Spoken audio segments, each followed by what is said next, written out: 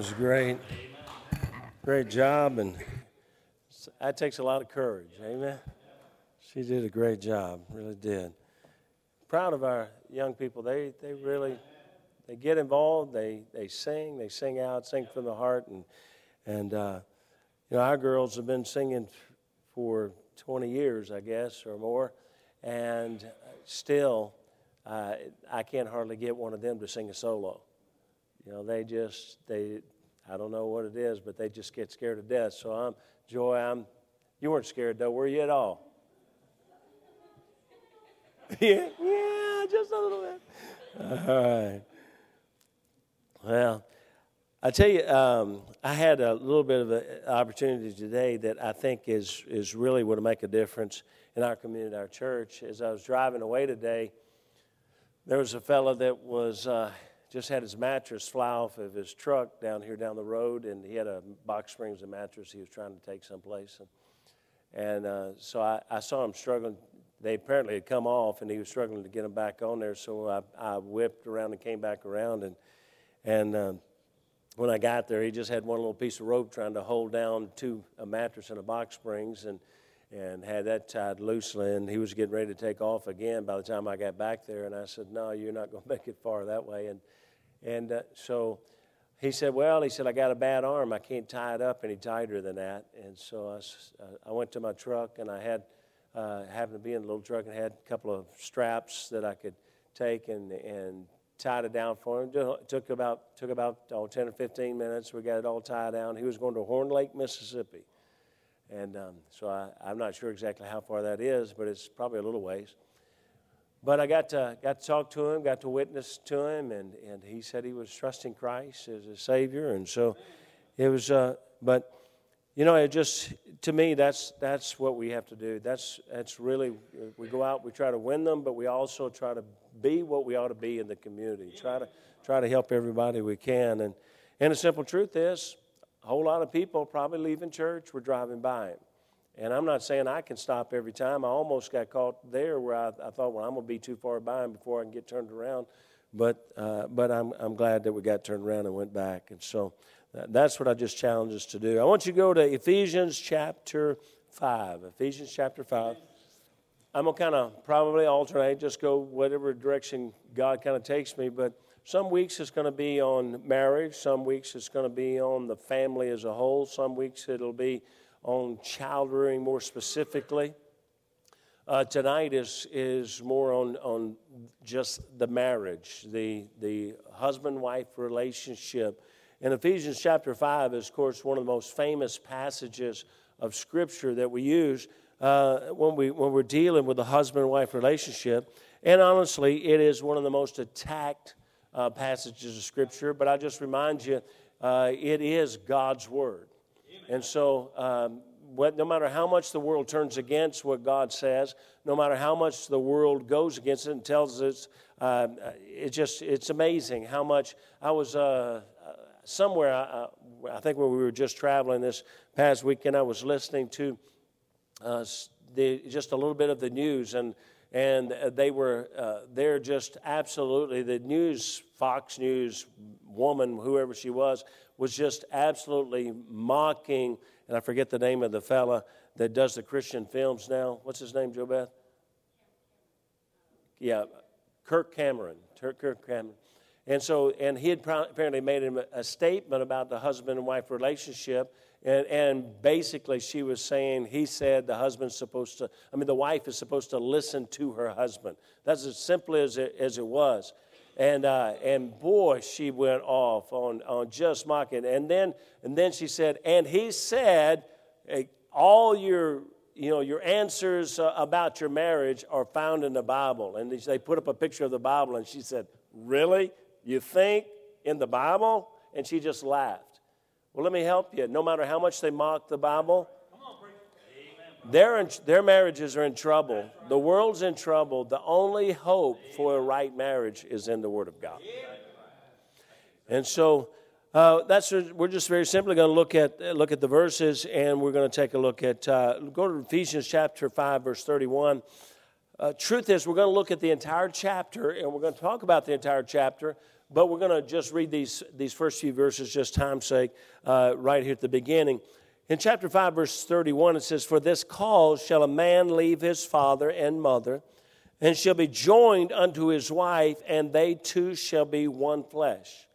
And so God says that when you're joined together, you are one flesh. It's not optional, you're one flesh. And so in verse 32 it says, "This is a great mystery, but I speak concerning Christ and the church." And now when he says this, now the truth is that verse 32 is encompassing the entire chapter. He's saying, I've been talking about this, but he said, these things that I'm talking to you about, everything that I'm talking to you about, but especially verse 31 and the previous verses, he says, this is a great mystery, but I speak concerning Christ and the church. And so he said, primarily, he said, what I'm trying to teach you is these principles, and what I'm about to teach you, they apply to the church.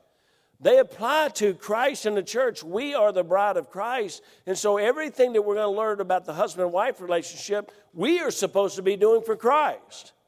And so that's what he says. He says, but in verse 33, then he says, "Nevertheless, let every one of you in particular so love his wife even as himself." He said, even though I'm talking about the church, and I'm primarily making this application to the church, he said, nevertheless, now this applies to the husband and wife. And so it says, nevertheless, let every one of you in particular so love his wife even as himself. Now, previously, he's going to say to love your wife as Christ loved the church and gave himself for it. Here he says, love your wife even as himself. And the wife see that she reverence her husband. And right here is where all the fangs come out, all the claws come out, everything comes out all across this nation. But the truth is, this is what the Word of God says. But now let's figure out really what it means. And I'm going to try to explain it, try to help us right here. Father, I pray that you bless, Holy Spirit of God. Please guide my mind, my thoughts as we try to be a blessing and a help to marriages tonight. Lord, I know that these simple truths out of the Word of God they're simple truly to understand. The problem's not understanding them, problems in us and our flesh rejecting them. So, Lord, I ask you, please help us to receive them, to receive the truth. And I ask you, Holy Spirit of God, I yield myself to thee and ask you to guide my mind and my thoughts, that I say everything properly with wisdom and discretion, please. I ask in Jesus' name. Amen. You see, the final destination that God brings us to in this chapter is this simple statement. There's books written about it. There's all kinds of articles that have been put about it. But the final destination that God brings us to in this chapter is what many call love and respect, because reverence is often defined as respect. And the Scripture simply says that a man is to love his wife. It says, as Christ loved the church and gave himself for it, which is a great sacrificial love, to love it as he loves himself, which is pretty much supposed to be pretty much the ultimate love. I mean, kind of the assumption that you actually care about yourself, so you should care about your wife. And so the wife is to reverence her husband, and by definition, many define that as respect her husband. Now, the world, the flesh, has a problem with those two words when we apply it to the wife and the relationship with reverence and respect. So let me give you a couple of more words that I believe will help us in understanding what God's really trying to say. I believe you could define it this way: believe in. Believe in. You know, the simple truth is when you reverence somebody, you believe in them. When you respect somebody, you believe in them. And so I believe that that's what God is really wanting us to see, is that the truth is that it's such a great need of each. But every principle in this passage applies to the church. As I said, we know that comparing Scripture, the man is not only to love her as himself, but also as Christ loved the church and gave himself for it. It is to love as God loves. It is to love another human being as God loves all human beings. It is to love with a love that brings forth action and gave, because it says, and he gave himself. It's not just eros love, a sensual desire. It's not just phileo love of friendship. It's not what the Bible calls a storge love of affection as a parent to a child or a brother to a sister. It's an agape love, the love that God allows one person to share with another person through the Holy Spirit of God. Now, that's what a man's supposed to have for his wife. When a Holy Spirit love is involved, it will by nature be a sacrificial love. Now, just a simple statement, I don't think most women would mind being in submission to a man who loves her enough to die for her and shows it by the way he lives for her. And I'm going to just throw it out here that, look, I understand that a lot of the problem in the minds of women today and in our society today stems from men who did not love their wives rightly, properly, as God loved the church. I understand there was abuse. I understand even in some Christian realms that there's just to keep them under your thumb kind of attitude. That is not what God's talking about. Amen.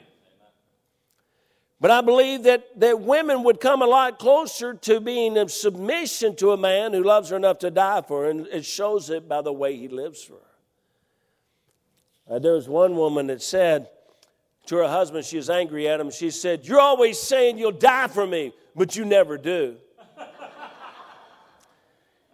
And so, but actually if he did, then she would probably finally respect him.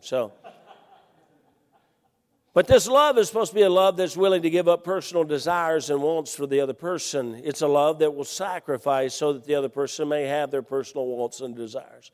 It's not a selfish love, but a love that loves to give. I told JoBeth in the end of our first year of our marriage, that every decision that I make, I'll make the decision that pleases her as long as it won't hurt us. And for 37 years, I've done my dead level best, because that's an easy statement to make, but it's a hard one to live. You say, what does it mean? Well, what it means, and I told her even then, if she wanted a car and I wanted a truck and they both cost $5,000, then I told her, I said, look, you want the car, I want the truck, they cost the same, it's going to affect us the same. To buy either one of them, I'll buy you the car. Any decision, everything you want, I'll make that decision as long as it won't hurt us. But if you want a $10,000 car and I can only afford a $5,000 car, I can't get you that car. That will hurt us. And so that's why I went 15 years without hunting or fishing. Because my girls just didn't like gutting a deer. They just weren't into that. I went a long time doing a lot of things, giving up a lot of things. Not when I finally went hunting and fishing, and ever since then, really, I've pretty much had to borrow everything that I've ever used because I didn't have anything anymore. But the truth was, it wasn't because she asked, it's because I loved her so much, I sought what she and the girls needed rather than the things that I desired. And folks, it is amazing how many times we can find the money to get what we want, but we can't find the money to get what they want. Now, clearly, the Scripture says the wife is to reverence her husband. And let me help you. It doesn't give any qualifications here for either one. The man loving his wife is unconditional. The woman reverencing, respecting, believing in her husband, that's also unconditional. And so the fact is that no matter how you're treated, you're still supposed to do what you're supposed to do. Does that make sense? That's where the problem comes. It's what I talked about this morning, the two loves, reciprocal love. I would respect you if you would just treat me right. And he's on the other side. Well, maybe I would love you more and do for you more if you just listen to something I say. Well, listen, folks, we fight like that, we're getting nowhere. The truth is, my preacher used to say a long time ago, he said, we'd have a lot less conflict if just one person would be a Christian. It's really hard to fight with somebody that won't fight. But she's to reverence her husband. Webster's 1828 defines reverence as an act of respect. That's where they get this, love and respect. It's an act of respect. Or forgive me, this is Webster's. I didn't say it. It's an act of obedience. Reverence is an act of obedience. This is obviously a very touchy subject. And again, there are books out and lists of methods about how to show love and respect. It's almost common knowledge by every marriage counselor that the greatest need of a man is to be respected, and the greatest need of a woman is to be loved. God knows and has always known the makeup of a man and a woman. So he, of course, would command the man to fulfill woman's greatest need, and he would command the woman to fulfill man's greatest need. You see, I used to, for a long time counseling, I would say to a man, I say, your wife needs security. So you need to do everything you can to keep the lights on and to keep the bills paid, and she needs that security. And I'll be honest with you, I really pressed that for a long time, and I would say that's her greatest need is security. But I always struggle with the fact that God didn't say, husband, give your wife security. He said, husbands, love your wives. Then one day I was counseling, and it's probably 10 years ago, I was counseling a couple, and they had lost their home because he lost his job. He got laid off from his job. They lost their home. They were having their car repossessed. They were struggling like crazy. They came and sat down in my office. They sat there and they came to me for counsel, and I was expecting her to be all upset because I'd convinced myself, you can't live that way and the woman feels secure. So they sat there and they were snuggled up so tight, I thought, do y'all understand you're in my office? And everything I would ask, anytime he started to speak, she looked at him. And I thought I was watching a little puppy here, what in the world? And when I finally realized the greatest security that a woman can ever understand or feel is unconditional love. I realized she loved him and he loved her so much, it didn't matter what they were going through. Here's what I found out from her. She knew down in the pit of her soul that if he could do anything else and make anything any better, he would have already done it. He was doing everything he could. Therefore, she found great security in his love. Now, she finds this great compelling security from that love. And she is commanded to reverence and respect, may I say, believe in her husband.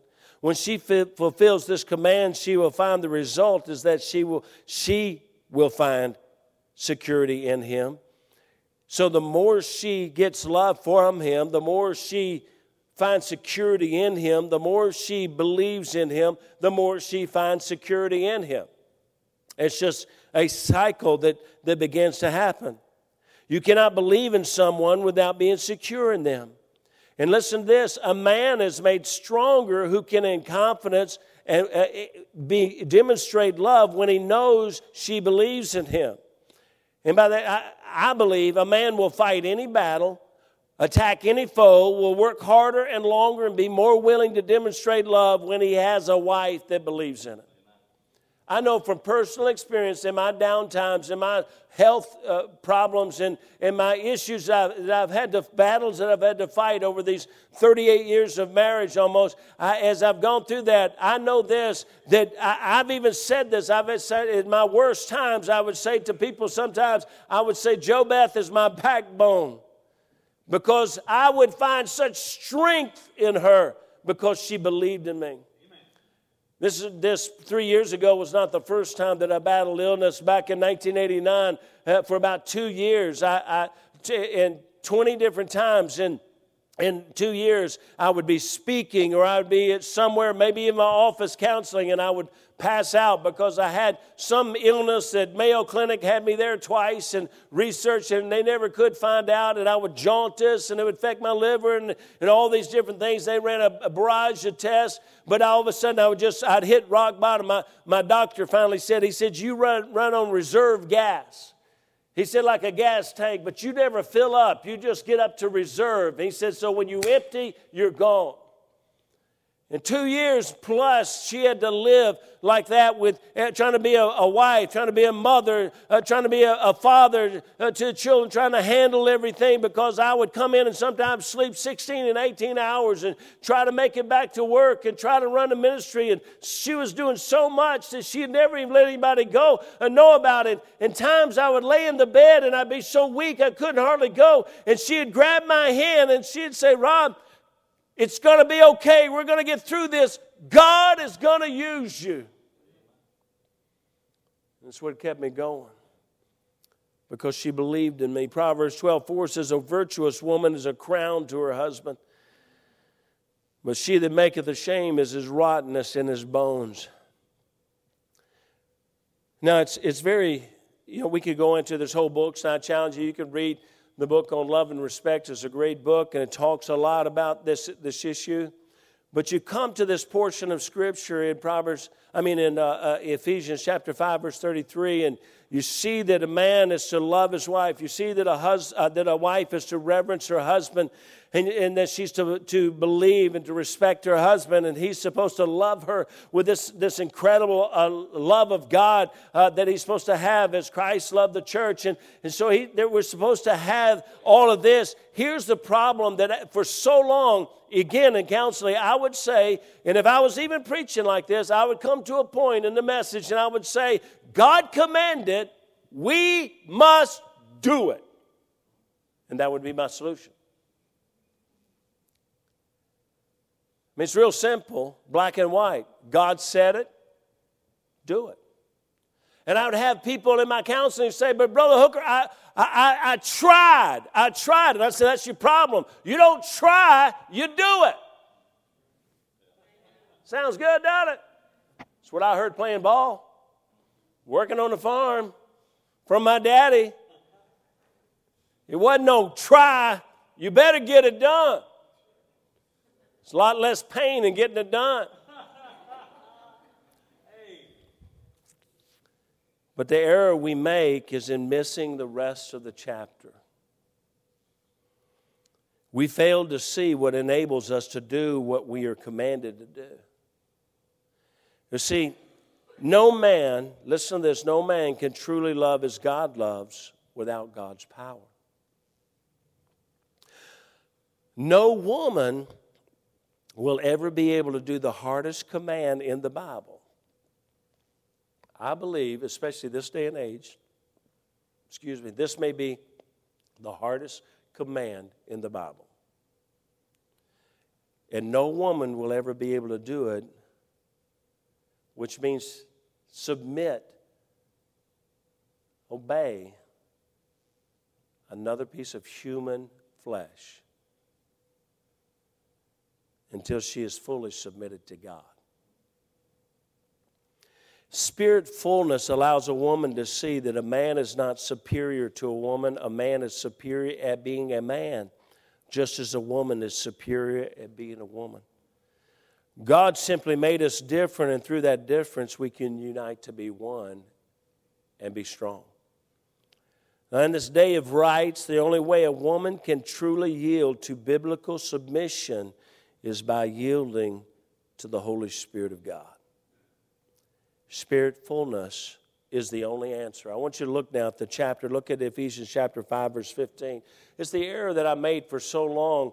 You take verses and we make them stand alone, when in reality they're built upon the rest of the verses.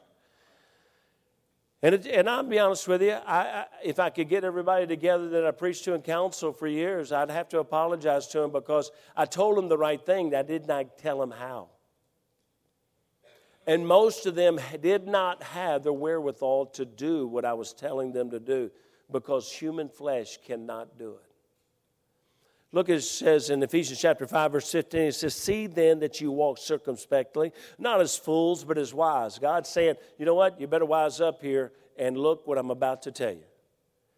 He says, redeeming the time because the days are evil. And what God's saying here, he says, now what you better do is you better start getting busy about what I'm about to tell you. Instead of wasting time, any more time, you better redeem that. You better buy back some time to do what I'm about to tell you. So verse 17, wherefore be ye not unwise, but understanding what the will of the Lord is.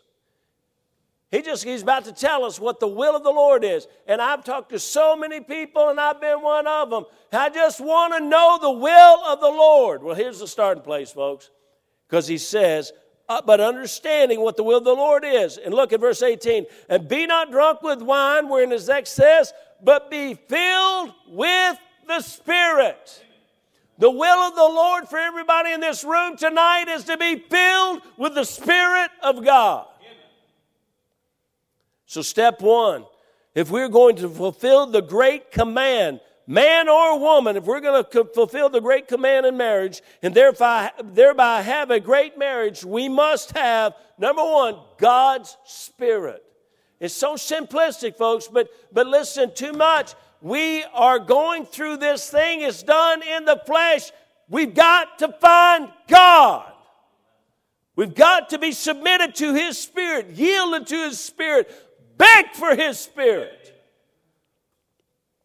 2 Timothy 1:7 says, for God hath not given us the spirit of fear, but of power and of love and of a sound mind. God says you can control your mind to do exactly what I've told you to do through my Spirit. I'll give you the power. I'll give you the love. I'll give to you, man, to love your wife. I can give you the love that only God can give, for you cannot love her as Christ loved the church. How can I do that? I can't love as Christ loved the church. Christ has to love her through me. Amen.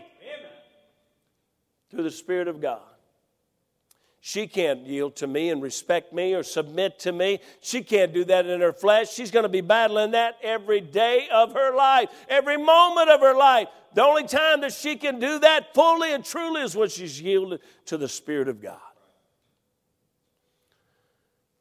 So number one, we have God's Spirit. That's our starting place. And then step two is that we see in Ephesians chapter 5, verse 19. Look at Ephesians chapter 5, verse 19. It says, speaking to yourselves in psalms and hymns and spiritual songs and singing and making melody in your heart to the Lord. God said right here, we need God's Spirit. We need a right spirit. We just need to work on our spirit. We'll come closer to having God's Spirit if we'll have a right spirit. It's really hard to have God's Spirit with a bad attitude. Do you understand? It's really hard. You can tell who has even the hope of God's Spirit when you look at them in the face. It's hard. You say, well, how do I have this right spirit? Well, God gives it to you right here. Psalms and hymns and spiritual songs. Singing and making melody in your heart to the Lord. If right now you just started singing. If you just started singing. I'm telling you, now everybody else may not feel better, but you will. Okay? You will feel better. Something about singing. That's why God talks so much about singing. That's why God puts out so much. I'll be honest with you. That's why I think I'm watching Belle out here while Joy's singing. Belle is smiling back at Joy while Joy is singing. You know what? They sing. They pour out their hearts. Something happens inside you when you sing, and especially the Word of God. And right now is when I need to break into a song. But I can't sing, so. Psalms and hymns and spiritual songs, singing and making melody in your heart to the Lord. When I'm in the car and when I'm alone, when I'm walking and praying, I sing. I sing, I sing, I sing. Dogs howl, I sing. And I want to keep singing because God says that something about it. He says in Psalm 1, I don't know what psalm it is. It's in the Psalms anyway. Make a joyful noise unto the Lord, all ye lands. Serve the Lord with gladness. Come before His presence with singing. Notice what it said there? Come before His presence with singing. It'll change your spirit. It'll change your attitude. Come sing a song. Any song. Something they make them sing. Get up, get up.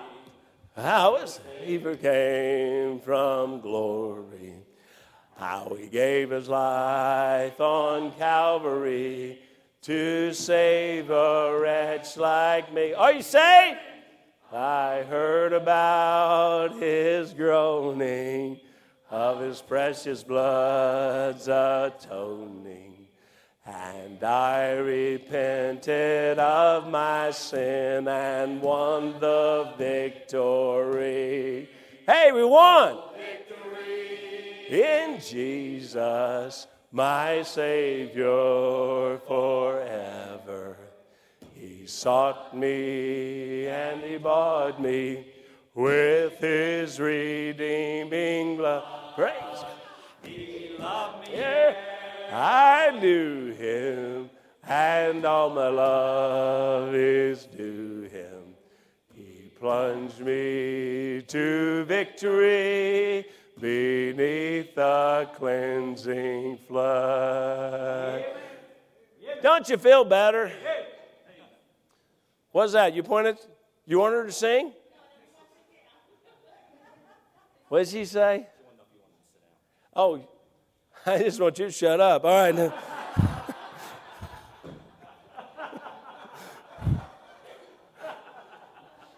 Amen. So sing. Look, you say, I'm just struggling today. Sing. Look, hey, fellas, look, I know that God has commanded us to be the head of our home. God has even commanded our wife to reverence us, to submit to us, to obey us, all those kind of things. But listen, we can still learn from them. And can I tell you, I learned so much from JoBeth. She gets up singing. She helps me to sing. She sings songs all the time. She sings in the morning. She does all that. Now, it's good, and I think God made it very, very clear here in this chapter. First, you got to have God's Spirit. He said you need to have a right spirit, because if you don't keep a right spirit, you're not going to keep God's Spirit. And so, number 3, look at Ephesians chapter 5, verse 20. This is all laid out in the chapter, and what God's trying to do, he's saying, look, I'm going to give you a pretty tough command, but before I give you the command, I'm going to tell you how to do it. So in chapter 5, verse 20, it says, giving thanks always for all things unto God and the Father in the name of the Lord Jesus Christ. Hey, have a thankful spirit. Have God's Spirit. Have a right spirit. And you can't have a right spirit except you're going to want to start thanking God for what he has done. Can somebody tell me something you're thankful for? Okay, you're thankful for what? And I'm thankful for you, baby. All right. Yes, ma'am.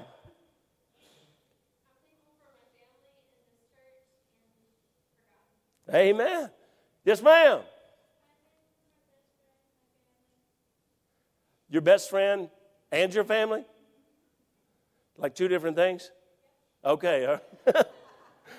I thought you were thankful that Jordan's at home. All right.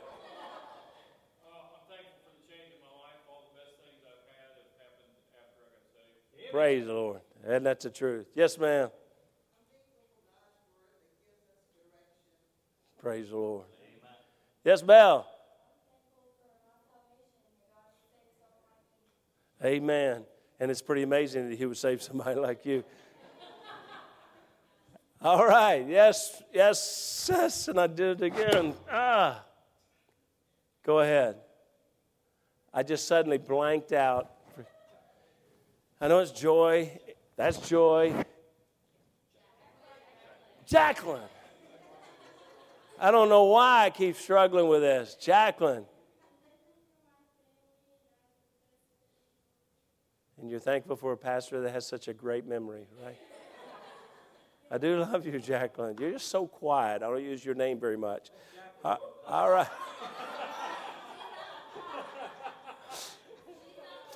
Okay. Avani, yes, ma'am.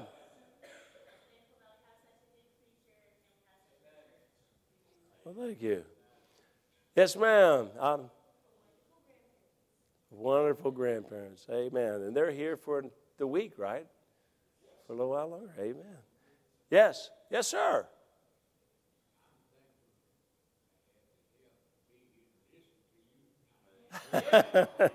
Thank you, Dad. Yes, ma'am.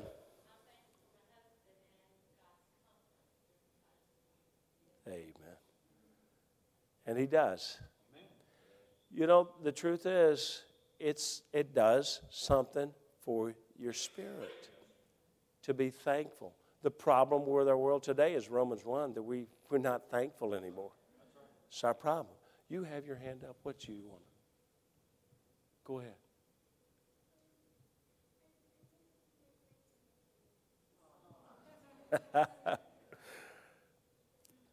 If we seek to have God's Spirit, we then have the opportunity for a right spirit, and a right spirit will lead us to a thankful spirit. Then, God takes us to, I'll skip a little bit here, my time's running out, but takes us to step number 4.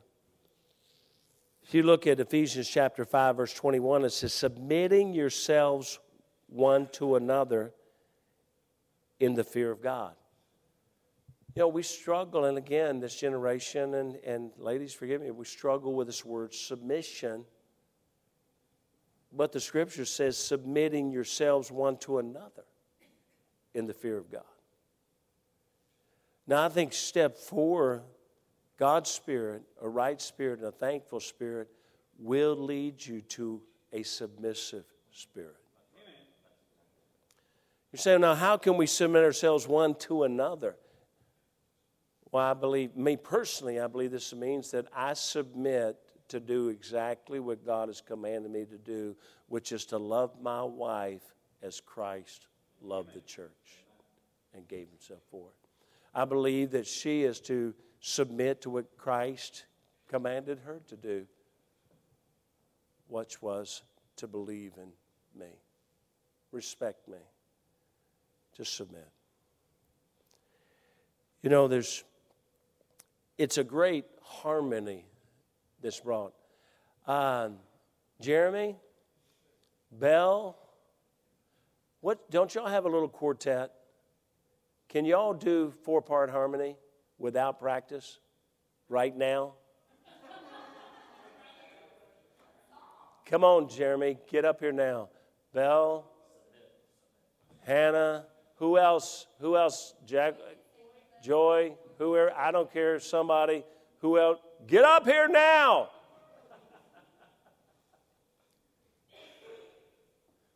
Do you have some fun little song that you guys have all done before?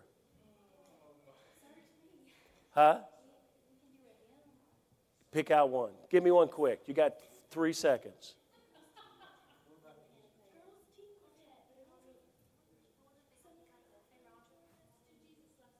Jesus Loves Me? Can they do parts on Jesus Loves Me? You can? Can you do parts on Jesus Loves Me?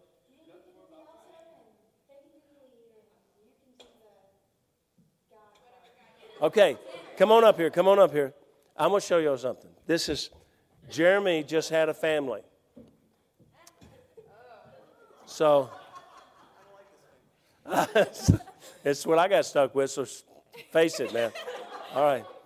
Now, what you have is I don't know which one to abuse here, but you have a husband and wife. Not me. Okay. Oh, so it's Hannah this time. So either that or he's Mormon. And so you have a husband and wife, and then you have children in the family, okay? So now, what I want you to do, I want you to sing Jesus Loved Me, but I want you to sing it, no. Here's what I want you to do. I want you to sing Jesus Loves Me. I want you to sing Great is the Lord and greatly to be praised. I want you to sing something else, anything else. I want you to sing something else. Think of anything. I don't care what is some child song from kindergarten. You two, real quickly. I want you all to sing something different at the same time. When I say go, you just start thinking. You can think the old rugged cross. I don't care what you sing, but the 2 or 3 of you, I just told you, go.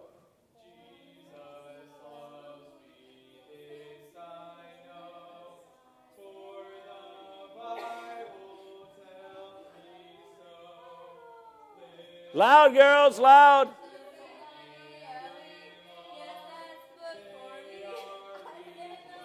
All right, stop. Do you know this is an example of most families? You have the leader, but everybody else is doing their own thing. So what happens is you got chaos. You got confusion. Now, here's what most Christian homes will say a good family is. Sing, what were you going to sing? Jesus Loves Me? Sing Jesus Loves Me, but all sing, what would you call it? Just lead, just the regular? Unison. There you go, unison.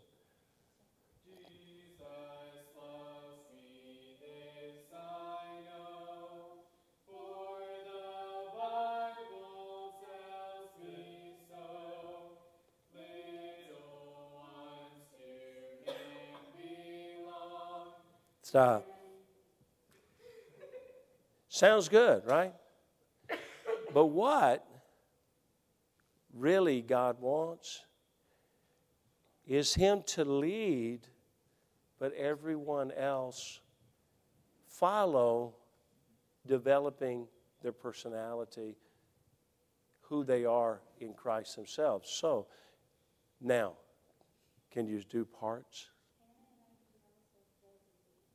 Okay, they do alto, lead. Anybody can do a tenor on Jesus Loves Me? If they can Soprano? do lead, he can do tenor.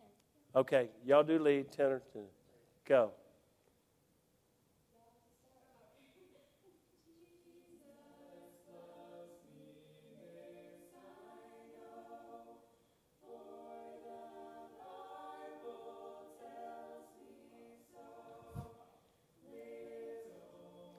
Come on now.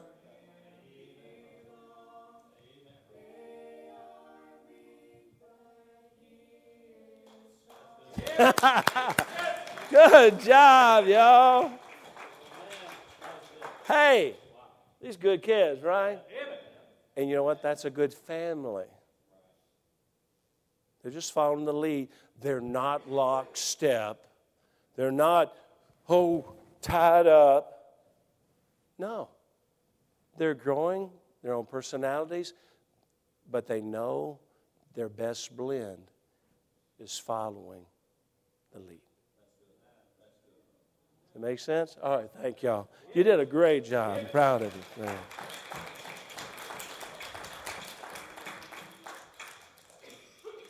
Now, so we can understand the will of the Lord, we must understand that it's to be filled with the Spirit, which enables us to sing and make melody in our hearts, which enables us to give thanks in all things, which enables us to submit one to another. We must fulfill God's command to love and respect, but it will not be done by self-will, character, or determination. This is the error that I made for so long. It'll not be done by self-will, character, or determination. It can be done only and must be done only through submission to the Spirit of God. Now, take just a couple minutes, won't take long, but I want you to go to Ephesians chapter 5, verse 2. Because in this chapter, God also says and tells us what the great enemy of being filled with the Spirit of God is.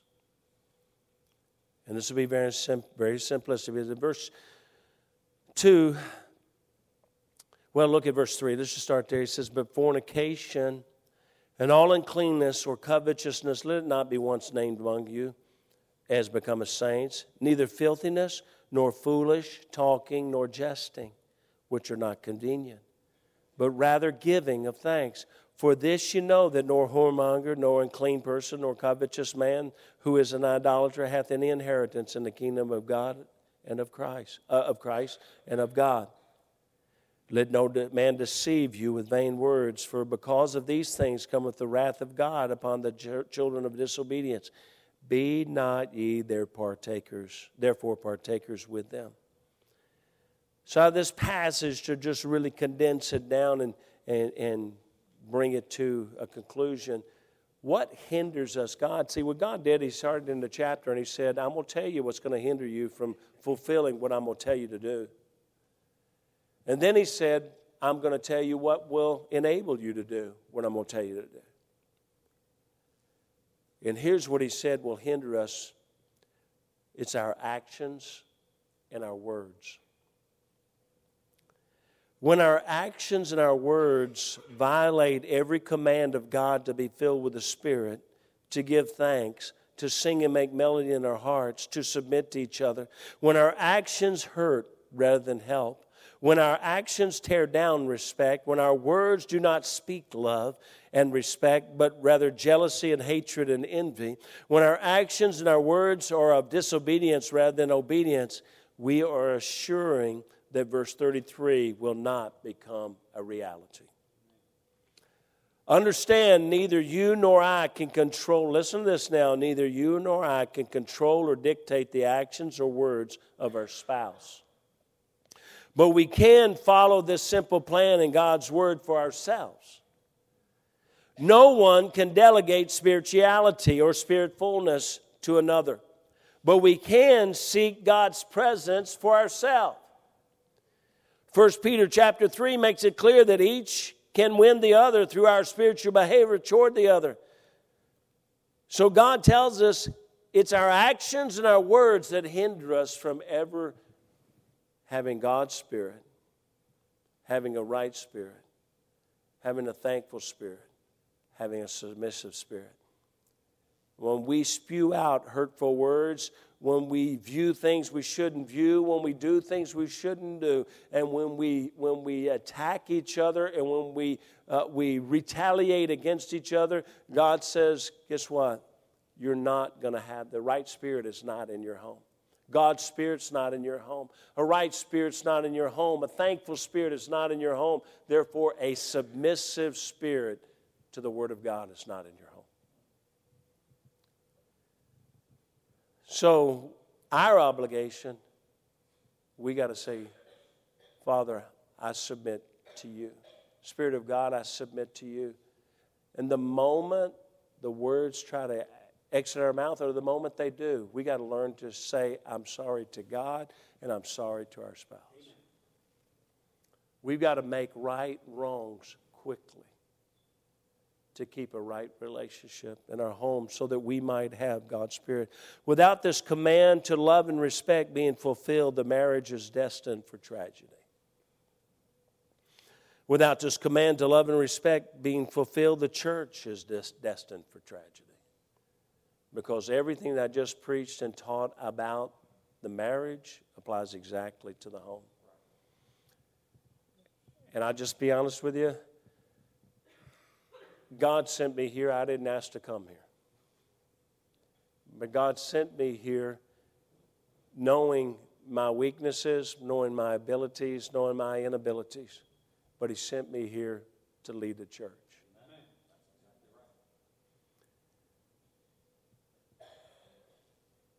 You know what the command is for me as a leader of the church as I tried my best to represent Christ? To love the people. To love you, to sacrifice for you, to give myself for you as Christ gave Himself.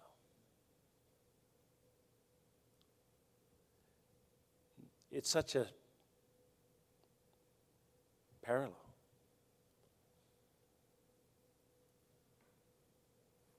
We excuse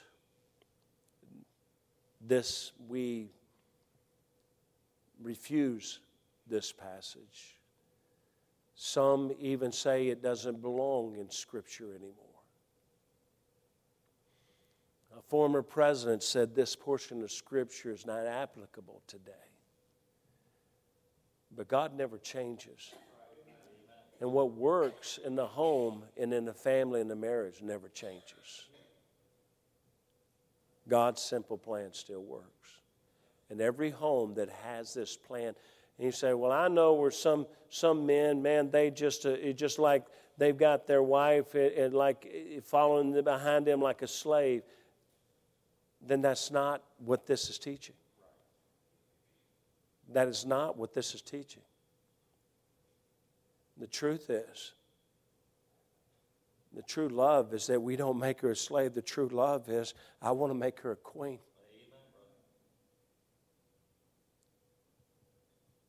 But listen, I also have to protect her, which means God has given me discernment.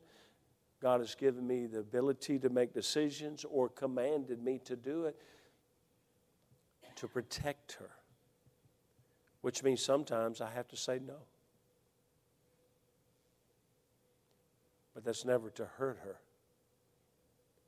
And I hope this has made sense, but this is a key to what's going on. Honestly, it would change any marriage in here. The more we can comply to this, and I understand all of us, we're human flesh.